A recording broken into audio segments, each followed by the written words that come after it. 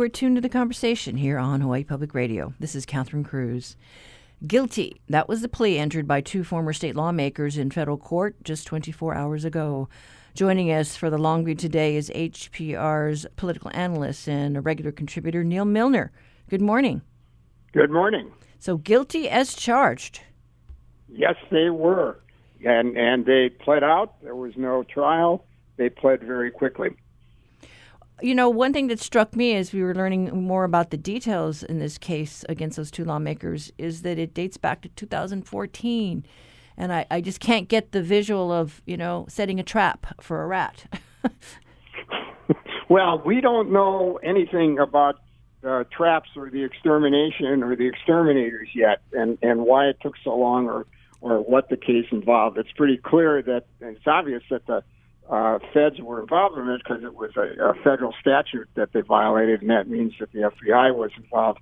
But how the surveillance went on and why it took so long and all those kinds of things and what it meant to start in 2014 was money exchange hands. That's all for later, and we may not find out all of this because it's not going to go to trial. So we don't know that. We know how much they got. We know for what they got, and we know that it's the bribery, which we'll use the term, even though they were charged with something else. The bribery was blatant, so blatant and so obvious that it's really kind of a small-time issue. I don't mean morally a small-time issue. It's a kind of small-time way to get business done as opposed to more subtle ways.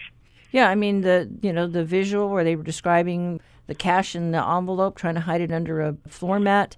It's like, mahalo me, I mahalo you. It's just... Yeah, well, it's kind of it's like someone making a bad version of the Ocean's 11, Ocean's 12 movie where you try to hide the money. Like nobody looks under the seat cushion for money in a car, right? So, but that it's easy to laugh at, but the fact that it was money exchanged in the car, the fact that they were being surveilled at the time and they were caught dead to rights. There are all kinds of ways that political influence occurs, which are some legally, some quasi-legally, that really don't involve anything as blatant as that. And that, to me, is the bigger issue when you look at what political influence is like as opposed to what bribery is like. Well, there's a lot of, I think, people, or a lot of hand-wringing and a lot of tongue-wagging, over this. And, we've seen the politicians start to return these campaign contributions because, Person A, who has been identified as Mr. Choi, Milton Choi, gave to a lot of lawmakers, not just to, Kalani English and Ty Cullen. Yeah, I mean, there's always this kind of hand-wringing, and then there's always, and then when I say always, I mean whenever there's a kind of a person who was charged with a crime nationally or whatever has given money, there's an attempt to give the money back and to do that. But the interesting thing, of course, is that there's no indication that your average legislator, or I think even Governor Ige got some donation from this, that they even knew anything about the donation and that there is any evidence that affected politics. You have to think about Milton Choi in really two ways: as a big timer and as a small timer. As a big timer, for a few years, he and his family donated a lot of money. Depending on how you count it, $160,000 to over $300,000 to all kinds of politicians in a blanket sort of way. We know nothing that there was ever a quid pro quo there. I doubt if there was in the direct Chips hotel rooms and cash as there were with Cullen and so on. So you had this kind of thing going on. This is what the big operators do. This is how influence works. You do that to establish a presence, to be around at the right time, to develop legitimacy in a political sense, and so that maybe you'll pick up some contracts, including some no-bid contracts, which he did. That's what he was doing for a long time, and that's what most of the politicians who got money, whatever, really that's what the process was. And they're going through this process of giving it back because it's tainted. It's politically tainted. It's not legally tainted. On the other hand, then for some reason, Choi becomes a small-timer and decides that he's got to actually bribe someone with money and all these other kinds of little things that went along with it. And it's interesting to me why he moved into the small-timer thing. But the politicians giving the money back is understandable, and the tears that they're shedding are not necessarily crocodile tears. I think it caught a lot of them off guard. But let's be realistic here. The reason they're giving the money back is they don't want to be tainted by this. They don't. It's not worth that little bit of money that they got from him. But that doesn't say that it worked with all the rest of them the same way it worked with Cullen and with English. Well, and this is an election year. Yeah.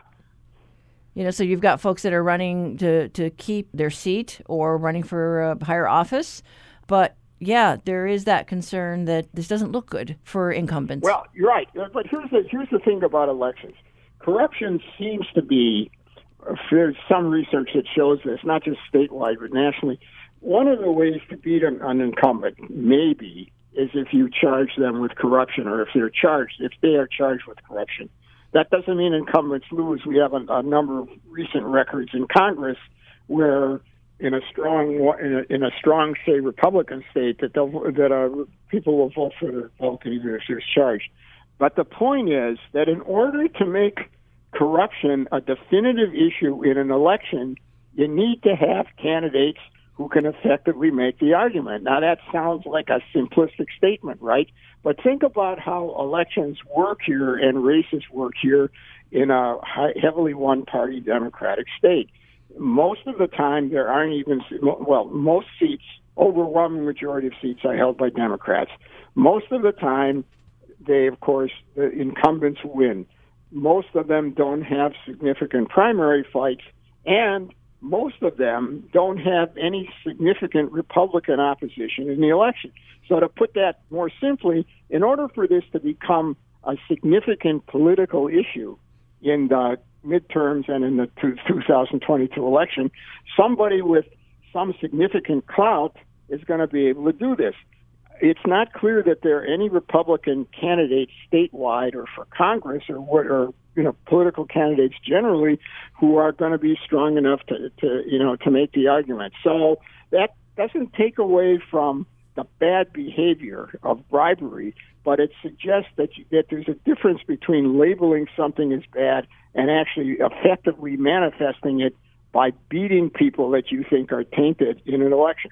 Yeah, I mean, if you want to appeal to those voters who want to throw the bums out, right? You want to be a fresh face, but fresh face. You know what? That's true, and we're always talking along those lines about fresh faces and throw the bums out. But when it comes to the actual electoral process, that's easier said than done because you need effective candidates to run against someone that you want to throw out, and that's not easy to do. It's terribly hard for Republicans. It's also hard for some Democrats to challenge some Democrats. So I guess what I'm saying is I understand the legislature's concern here, their political concern. I'd worry, too, if I were running for office, in 2022, and even for governor. But the first thing I would do after I worried about it is to look at, let's see, who's running against me. And for a lot of them, it may be nobody. And for a lot of others, it may be, well, yeah, but that's a fairly weak candidate. So that's what you have to watch for. Not just that it's an issue, but who's making it and how effectively are they making it. Yeah, well, we did see the Senate issue a statement and the House Speaker issue a statement basically condemning what the two lawmakers did as they pled guilty yesterday. But, we'll have to see. I would hope so. Yes. Yeah. That's a kind of a no-brainer. Again, that's not taken away from their sincerity, but you better do that. Yeah. Well, we'll see what happens election time. Yeah, well, much before election time to see how this may play out in other ways. Yes. Well, thanks so much. You're welcome. Take care. That was Neal Milner, political analyst and regular contributor here at HPR, talking about political corruption for our biweekly segment that we call The Long View.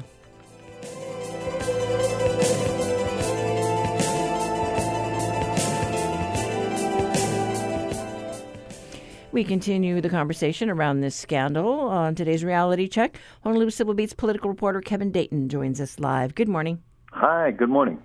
So you've been talking to a number of people about the developments in this case. What'd you find? Well, around the country, we often see a pattern that really ugly scandals like this tend to create some pressure for some kind of reform. And that seems to be partly because lawmakers feel this sort of high-profile wrongdoing reflects badly on them personally, even if by association, even if they didn't do anything personally wrong. So when a high-profile people like, former Senate Majority Leader Kalani English or Ty Cullen plead guilty to wire fraud charges, as they did yesterday, you would expect some sort of public discussion about ethics or campaign spending reforms will grow out of that. And as was just pointed out, this is an election year, so the optics of this are really important to incumbents at the legislature. House Speaker Scott Saiki has hinted at some sort of reform package that will be forthcoming in a couple of times, but his proposals haven't been made public yet, so we don't quite know where he's headed yet. And so you also talked to the campaign's spending office as well, the commission. Yeah, one area that seems like a likely target for reformers would be the laws and rules that govern campaign spending, exactly, in Hawaii. And remember, the fellow who allegedly distributed those illegal bribes, Milton Choi, also handed out many large, apparently legal campaign donations. In fact, Choi and his family members and employees from his various companies have donated more than $356,000 to political campaigns since 2014, which for a small state like Hawaii is a sizable amount of money. There is a sense among some that while that may have been legal, it shouldn't have been. And remember, the Choi's companies were also contracting or subcontracting with the state and with Maui County. So the many donations that he made kind of smacks of what has been called pay to play, which is actually banned or very tightly restricted in some other states. And to give just a couple of examples, Connecticut, Illinois, Washington, D.C., they've all tried to restrict or prohibit government contractors from making political donations in an effort to ban pay-to-play. And if you've been watching politics in those states, you already know that Connecticut and Illinois both passed laws after corruption scandals broke in those states. And, I know it seems like decades, I think we've been talking about, banning fundraisers during session. I think Common Cause has really tried to get that through, and they've, not been successful in doing that. Absolutely. Basically, Common Cause has been looking at a ban on banning those events for lawmakers during the legislative session because that session runs from basically January until May. And when you hold a campaign fundraiser during those months, it sets up a kind of a scenario where you could be, as a legislator, a committee chair, you could be holding a hearing in the morning on a bill that's vitally important to a number of people, and then holding a nice campaign event that evening, and basically essentially be soliciting contributions from those very same people. That makes a lot of people uncomfortable, understandably. And again, it has that sort of pay-to-play feel to it. Banning those mid-session fundraisers has been discussed for years, as you pointed out, but the idea was never incorporated into state law. One of the counter arguments to that is neighbor island legislators have complained that they're in Honolulu, they're doing work during session. That's the ideal time for them to hold fundraisers, and they don't want that ban. So we'll have to see whether that ends up as part of the agenda for this year. And the Campaign Spending Commission, they've got some bills in the hopper, but would it help in, a case like this with the contributions and the bribery? The sense that I have at the moment, they do have a number of bills that are pending before the legislature, but they're more along the lines of sort of technical fixes. I think the blow up of the charges and the guilty pleas caught everyone off guard. And I'm not sure that everyone was prepped and ready to dive into the campaign spending issue in a serious way this year that now the public might want. I would expect that people from the public are contacting their legislators and saying, hey, something needs to be done to fix this. We're not comfortable with the way this has been playing out. Yeah, well, it's been it's been a whirlwind, very fast case since the story broke. And, now we've got guilty pleas and then sentencing in July. Absolutely, and pay to play it'll be interesting to see if they can actually pass some legislation that makes a difference in it. We have an existing pay to play law right now, but it just doesn't work well because it bans contributions from contractors, but you can have other people associated with the company make the contributions instead on a personal level. Yeah. So you can get around it. We'll see how they tighten that up. But thanks so much, Kevin. Thank you. That was political reporter Kevin Dayton with today's reality check. To read his coverage on this issue, visit silbeat.org.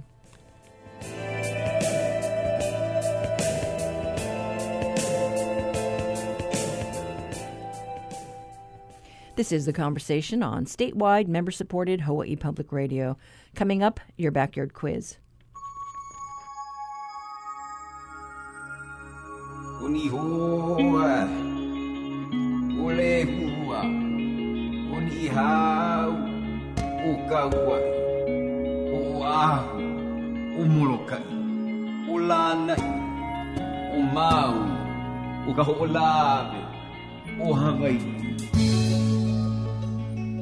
Coconut Island is the destination for today's backyard quiz. Not the one in Oahu's Kaneohe Bay, though.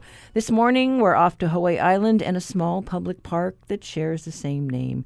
Some people say Hilo's Coconut Island has healing properties rooted in its Hawaiian name and in the myth of the demigod Maui. According to legend, Maui wanted to pull the islands together so that the people of Hawaii could walk from one end of the kingdom to the other. He knew he could do it using his magic fish hook, but he needed the strength of the chiefs to pull his canoe as he raised the islands from the water. And as long as no one turned around to see what he was doing, the magic would work. What happens next? We'll have the end of the story later in the show. But as for today's quiz, be the first one to call 808-941-3689 or 877-941-3689 and give us the Hawaiian name of Hilo's Coconut Island. And we'll send you our reusable tote bag that tells people you got it right.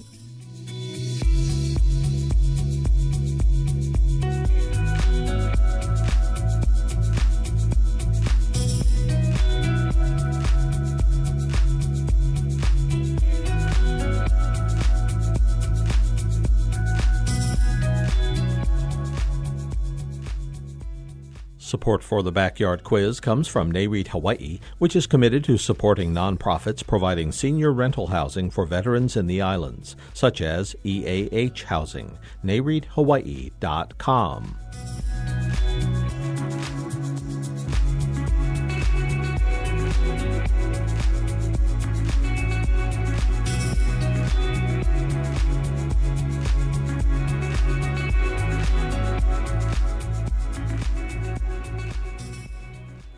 If you live in Hawaii and suffer from gout, well, you're not alone.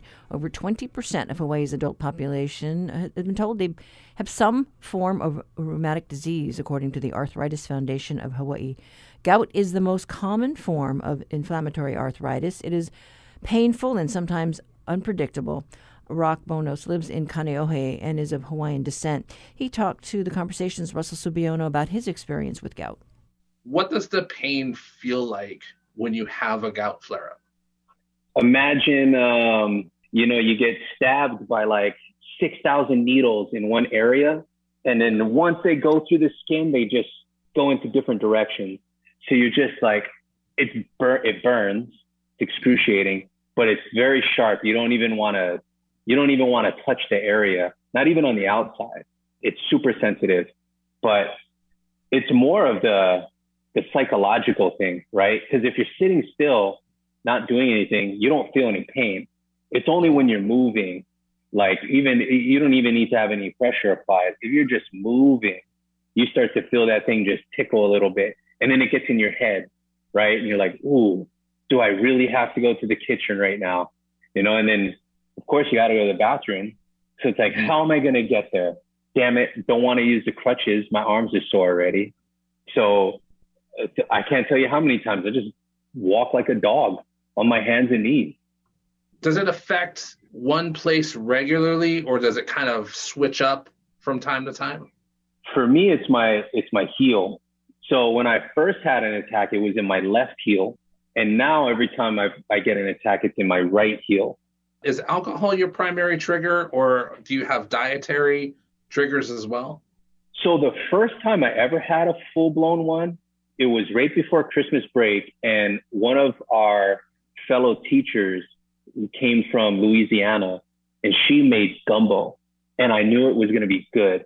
So I get down there and it's a 5-gallon bucket full of crab claws and shrimp and sausage and corn. And it was incredible.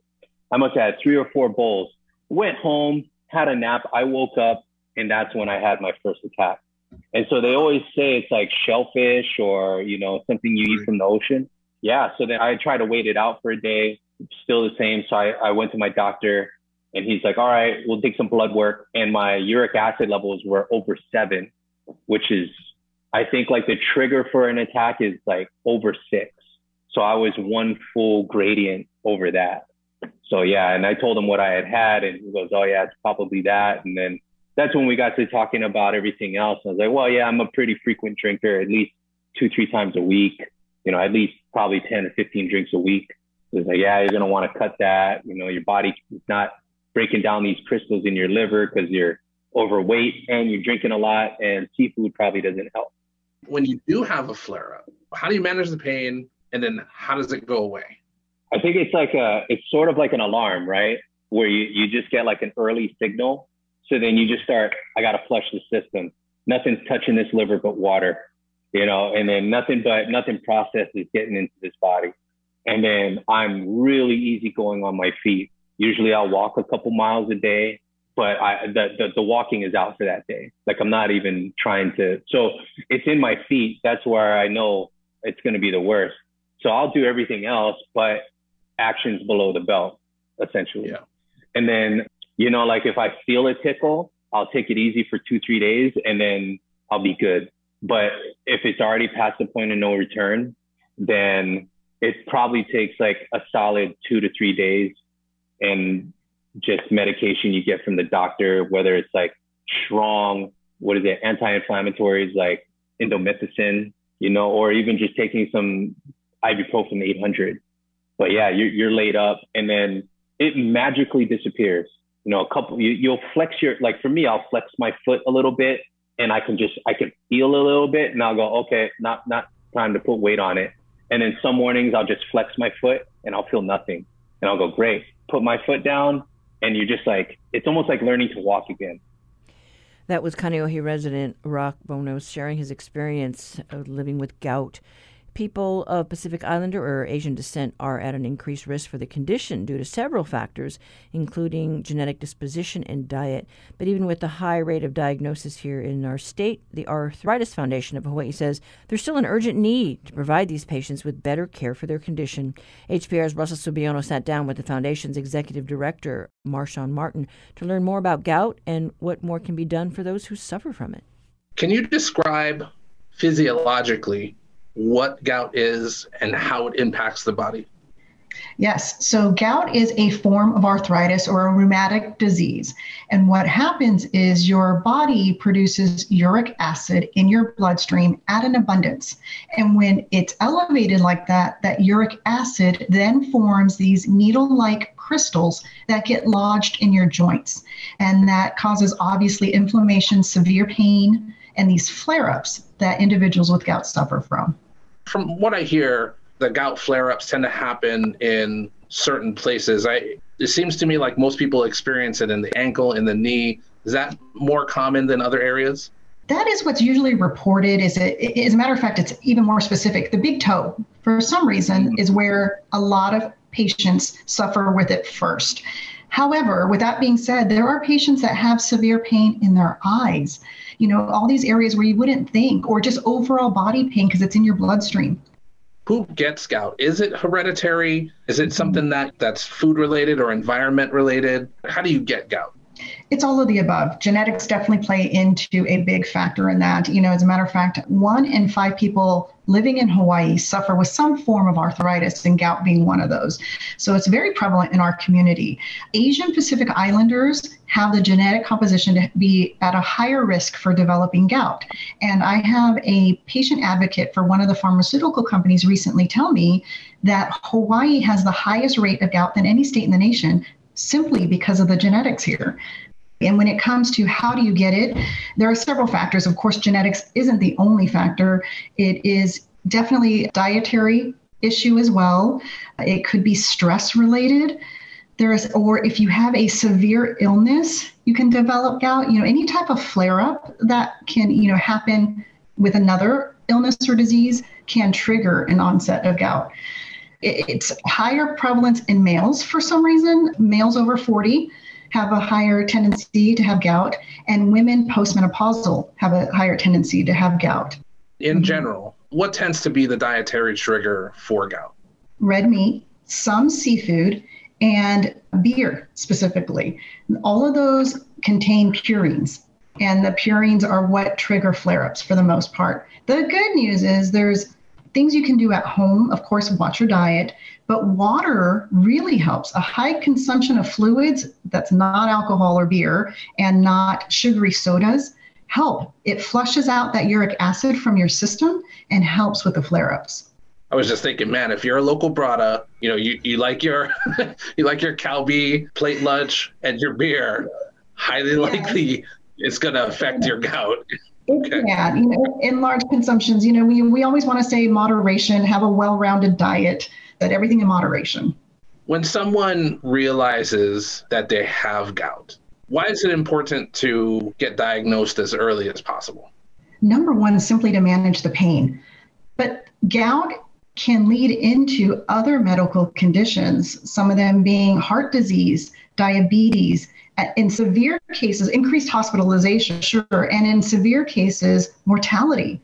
So it's not something to be ignored, not only for lifespan discussions, right, but also for the quality of life that you want to have. Let's talk about treatment and pain management. What is currently available, or what seems to be the most effective treatment out there? Do you get relief from common pain relievers? Are there other treatments that address the root cause? Yes, to all of the above. So I'm not a medical expert. I can't talk on the pharmacological, treatments, but they're available. That's the good news. So you can speak to your doctor about medications to take for gout. And, our feedback that we receive from patients is that they are beneficial. They do provide that pain relief and things for patients. What you can do at home on your own, and we advise only doing that after seeing a doctor. We don't ever want someone to self-diagnose and self-treat without consulting with a physician first. But at home, like I said, plenty of water, fluids. You want to drink 8 to 16 cups of water a day to help flush your system of that uric acid. Definitely the dietary considerations, try to avoid or limit those things that can trigger a flare-ups. And over-the-counter pain medications can absolutely help as well. And icing a flare-up in the joint specifically helps as well. One interesting fact, too, is movement helps. While you don't want to overexert yourself and flare up joints and things of that nature, movement helps. And for every pound someone might be overweight, it creates an additional 4 pounds of pressure on the joint. So, any type of activity that can promote some weight loss is also beneficial. What more can be done for gout patients? How can doctors better address this affliction? Or do we need more research and data to effectively address the issue? Until this is cured, we always need to fight for more research and resources for individuals.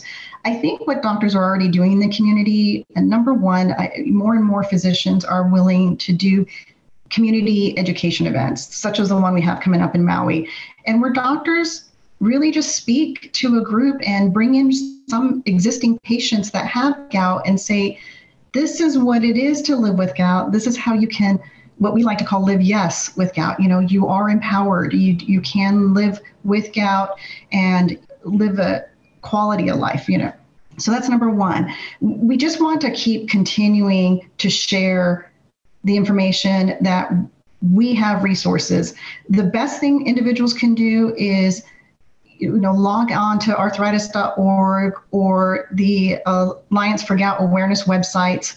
Look at, the resources there for gout. We also have a Vim app where they can download it onto their phone, and it gives them everything that they can look for as far as resources on support groups, answer questions, articles, research available to them, pain management techniques, dietary articles, things of that nature. So I think what we can do as a community is get the word out, keep getting the word out, letting people know that gout exists, how to live with it effectively, and how people can participate in helping in the research. We have an ongoing insight study that we call that. If people participate in the study, it gives us that data to move forward in what we can do effectively for our sufferers.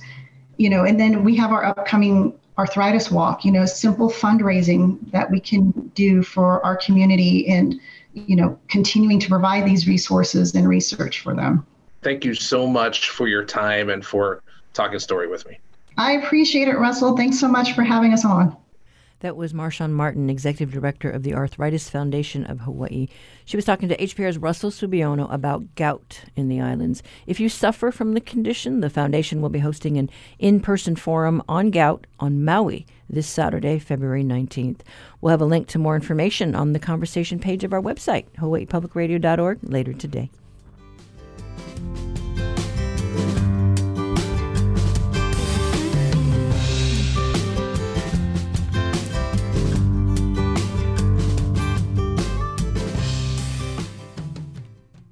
This is The Conversation on Hawaii Public Radio. For this week's Manu Minute, University of Hawaii at Hilo, Professor Patrick Hart introduces us to the red-billed leothrix. It's a non-native species. Red-billed leothrix are one of the prettiest non-native birds that live in Hawaii. While their body feathers are mostly grayish-green, both males and females have a golden yellow throat, red, orange, and yellow stripes on their wings, and, as their name implies, bright red bills.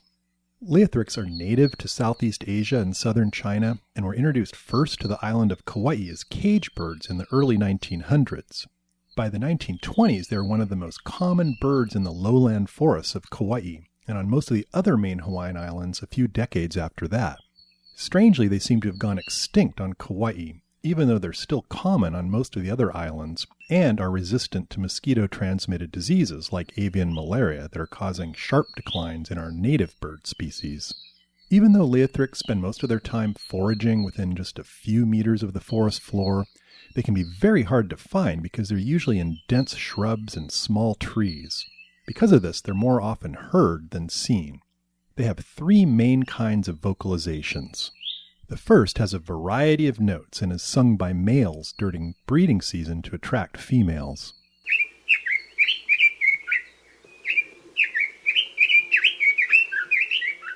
A second song is much simpler and is sung by both sexes throughout the year.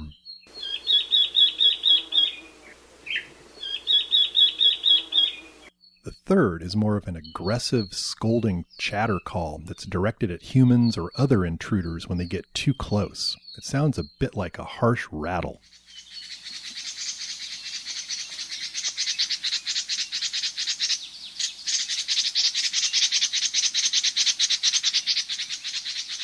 If you hear that last sound, you know an angry leothrix is nearby. Leothrix are common in lowland forests dominated by non-native trees, and in high elevation forests where the trees and shrubs are almost all native. Because they're such active fruit eaters, leothrix are major dispersers of a variety of seeds, including those from native plants that no longer have other birds to disperse their fruits. Unfortunately, though, leothrix are also one of the major dispersers of invasive plant seeds such as Clydemia, Miconia, and strawberry guava into the remaining native forests of Hawaii. For Hawaii Public Radio, this is Patrick Hart from the UH Hilo Department of Biology. Support for Manu Minute comes from Dr. Mike and Sharon Scott for the Friends of Hakalau Forest National Wildlife Refuge, a group of people with a passion for supporting the refuge. More about volunteering at friendsofhakalauforest.org.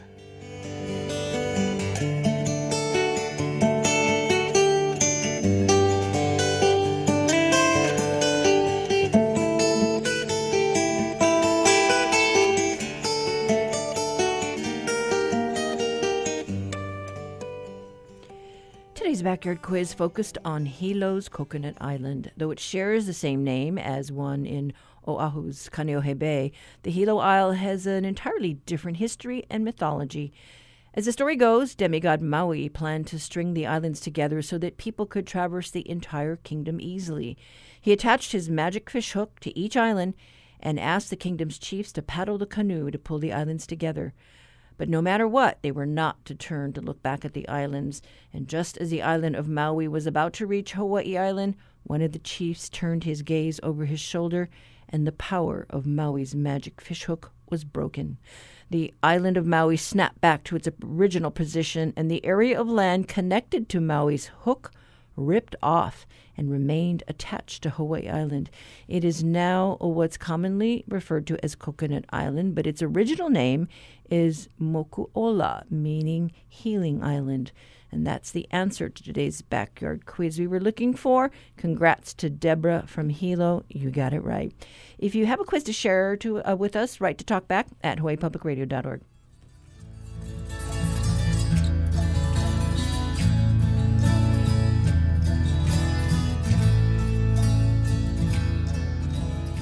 Support for HPR comes from the Honolulu Museum of Art, committed to offering the community inspiration and learning through art and education. Learn more about membership programs at honolulumuseum.org/join-give.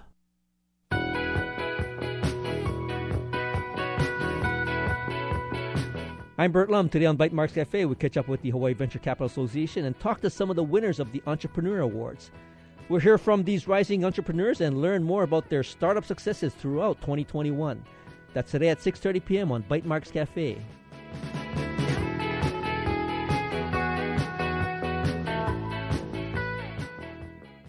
Support for Hawaii Public Radio comes from the Beach House Restaurant on Kauai, now hiring multiple front and back-of-house positions. Application by searching the Beach House Kauai.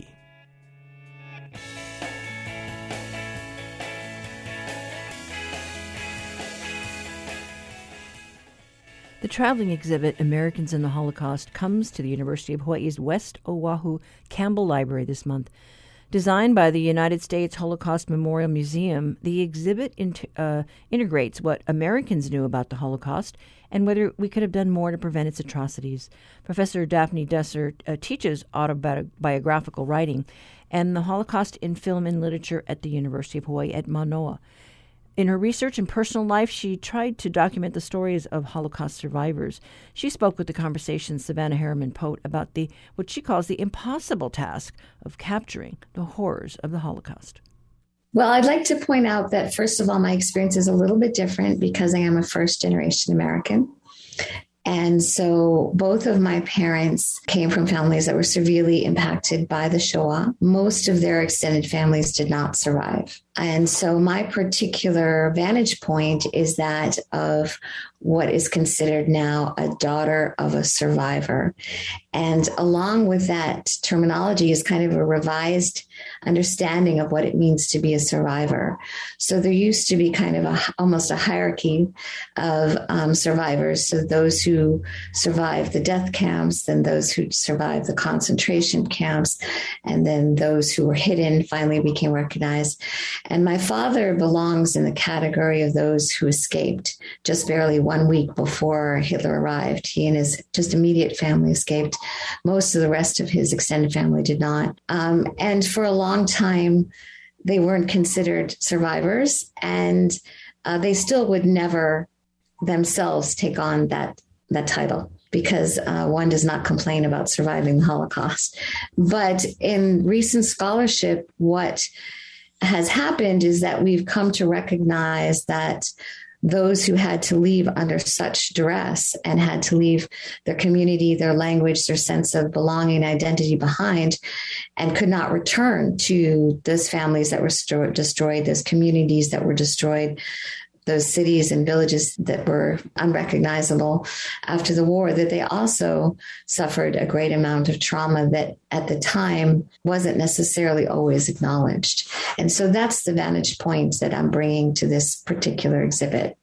In looking at your work and in looking at the conversations you have, you really touch upon how both survivors who escaped the Holocaust or the Shoah, and then recreated their lives in oftentimes other countries far outside of their country of origin, as well as their children, second and third generation survivors of the Holocaust, didn't have all of the context that they needed in order to process the trauma of what happened to them.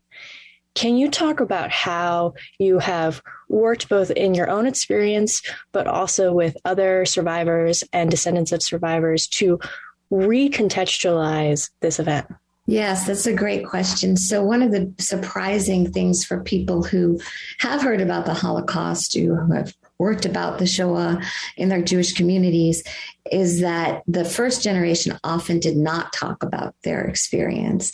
So while the Holocaust or the Shoah in the Jewish community has become kind of like almost a cornerstone of Jewish identity, as sort of a touch point, it's very surprising then for them sometimes to hear that often within the families of those who survived, that they did not talk about the Holocaust. And there are lots of reasons for that that I go to to this presentation, but some of them are just sort of psychic survival, that it was too frightening and scary to look at those very traumatic memories, that they were afraid that they wouldn't be able to come back from the brink of madness if they did. And of course, some survivors didn't come back from the brink of madness. Some committed suicide, some were mentally ill, suffering from anxiety and depression.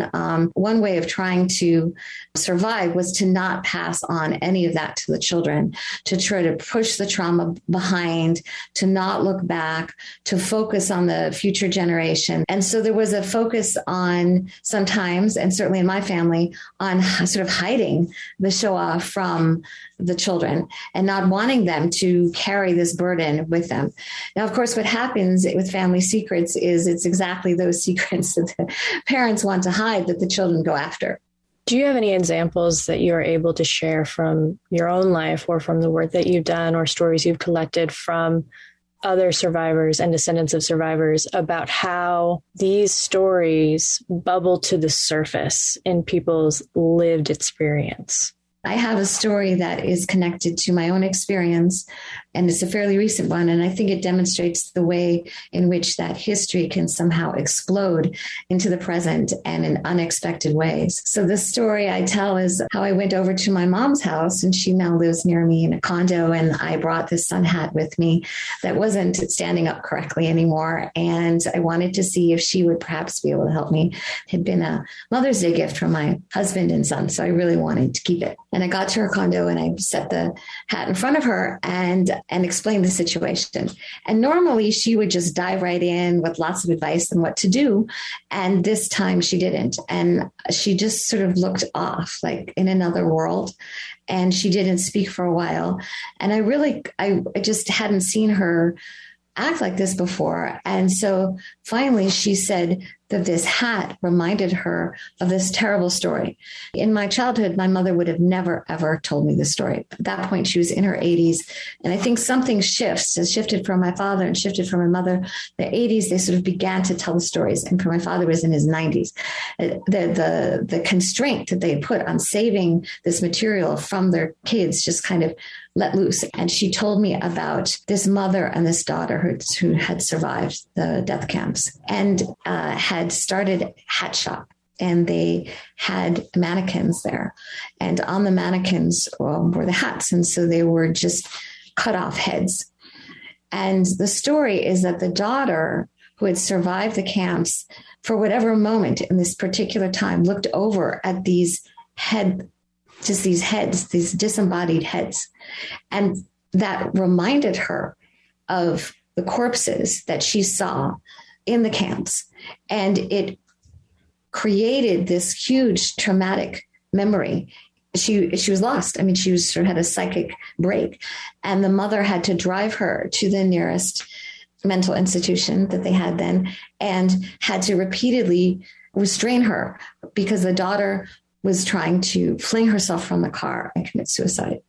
That is the story my mother told me when I went to ask her for advice on how to keep the sun hat standing up straight.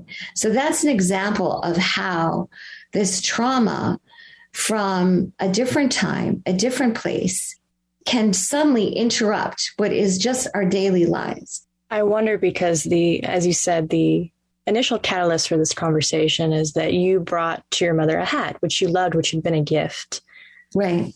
Once you heard this story, did the meaning of the hat for you in your daily life transmute into something completely different, a reminder of that story? Absolutely. And I think that's exactly the kind of experience. You live sort of in two worlds where there is a sense of security and safety, but on the other hand, sort of one foot is in this other world where these crazy, horrific things, unimaginable things happened. And I think that's why when people ask sort of, well, why are American Jews, and I'm first generation American, still so sensitive about this? Well, for me, it's because these stories are still there. They're still present in our conversation. They're still present in our lives.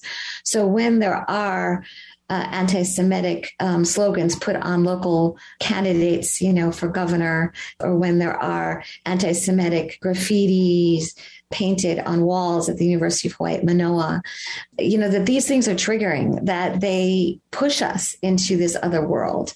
In the years and decades which you've been doing this work, both personally in discerning your own history and the history of your family, but also academically teaching the history of the Holocaust, are there significant ways in which you felt the conversation about the atrocity change?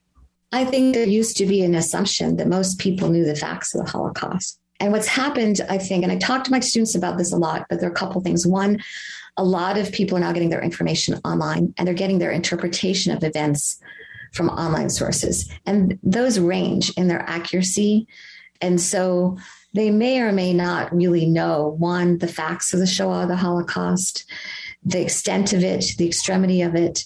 And so different interpretations are sort of floating around in the ether, like Whoopi Goldberg's comment, that it's sort of white people against white people and race had nothing to do with it.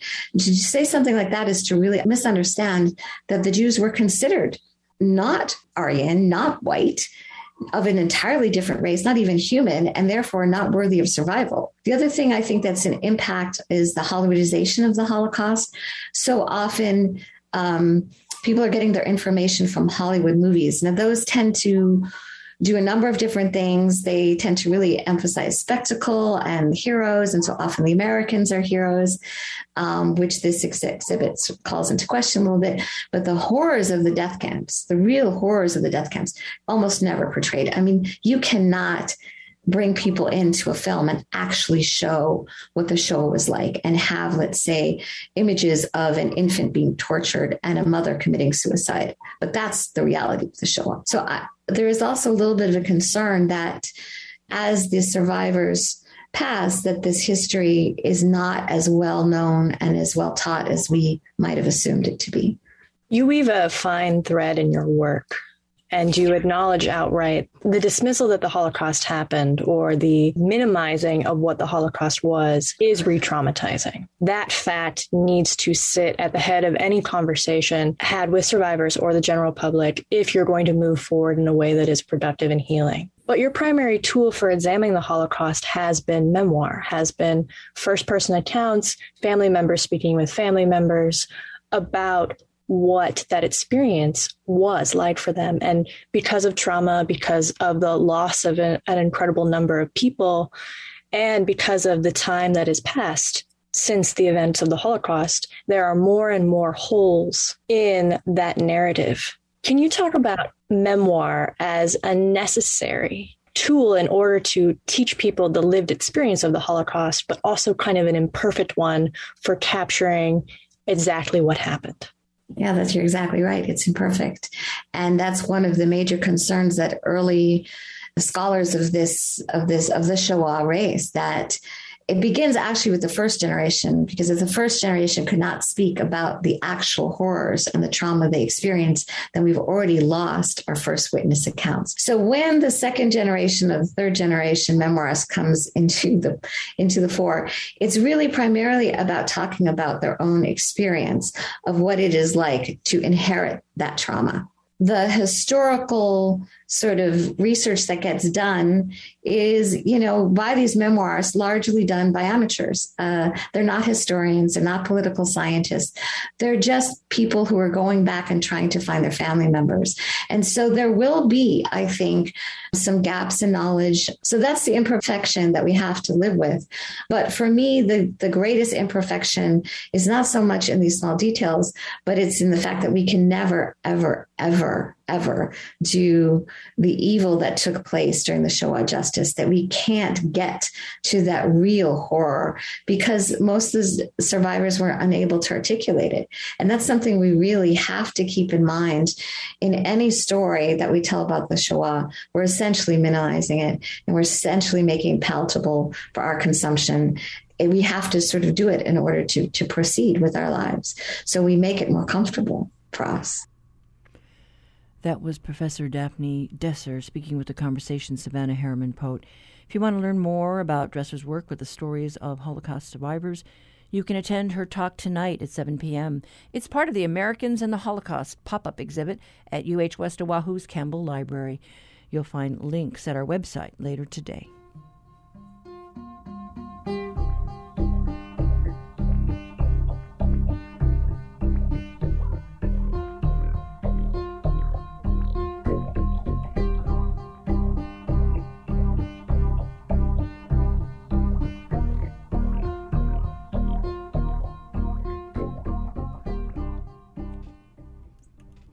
Well, we have to go now, but tomorrow we plan to spend the hour with Congressman Kai Kahele. We look back at his first year in our nation's capital, and we look ahead to his future. It's a live call-in show. Got questions about Red Hill or anything else? Leave your feedback on our talkback line, 808-792-8217. Post your comments on Facebook at The Conversation HPR, and email works too. Talkback@hawaiipublicradio.org. And you can find all of our shows archived online if you want to listen back to something. I'm Catherine Cruz. Join us tomorrow, won't you, for more of The Conversation.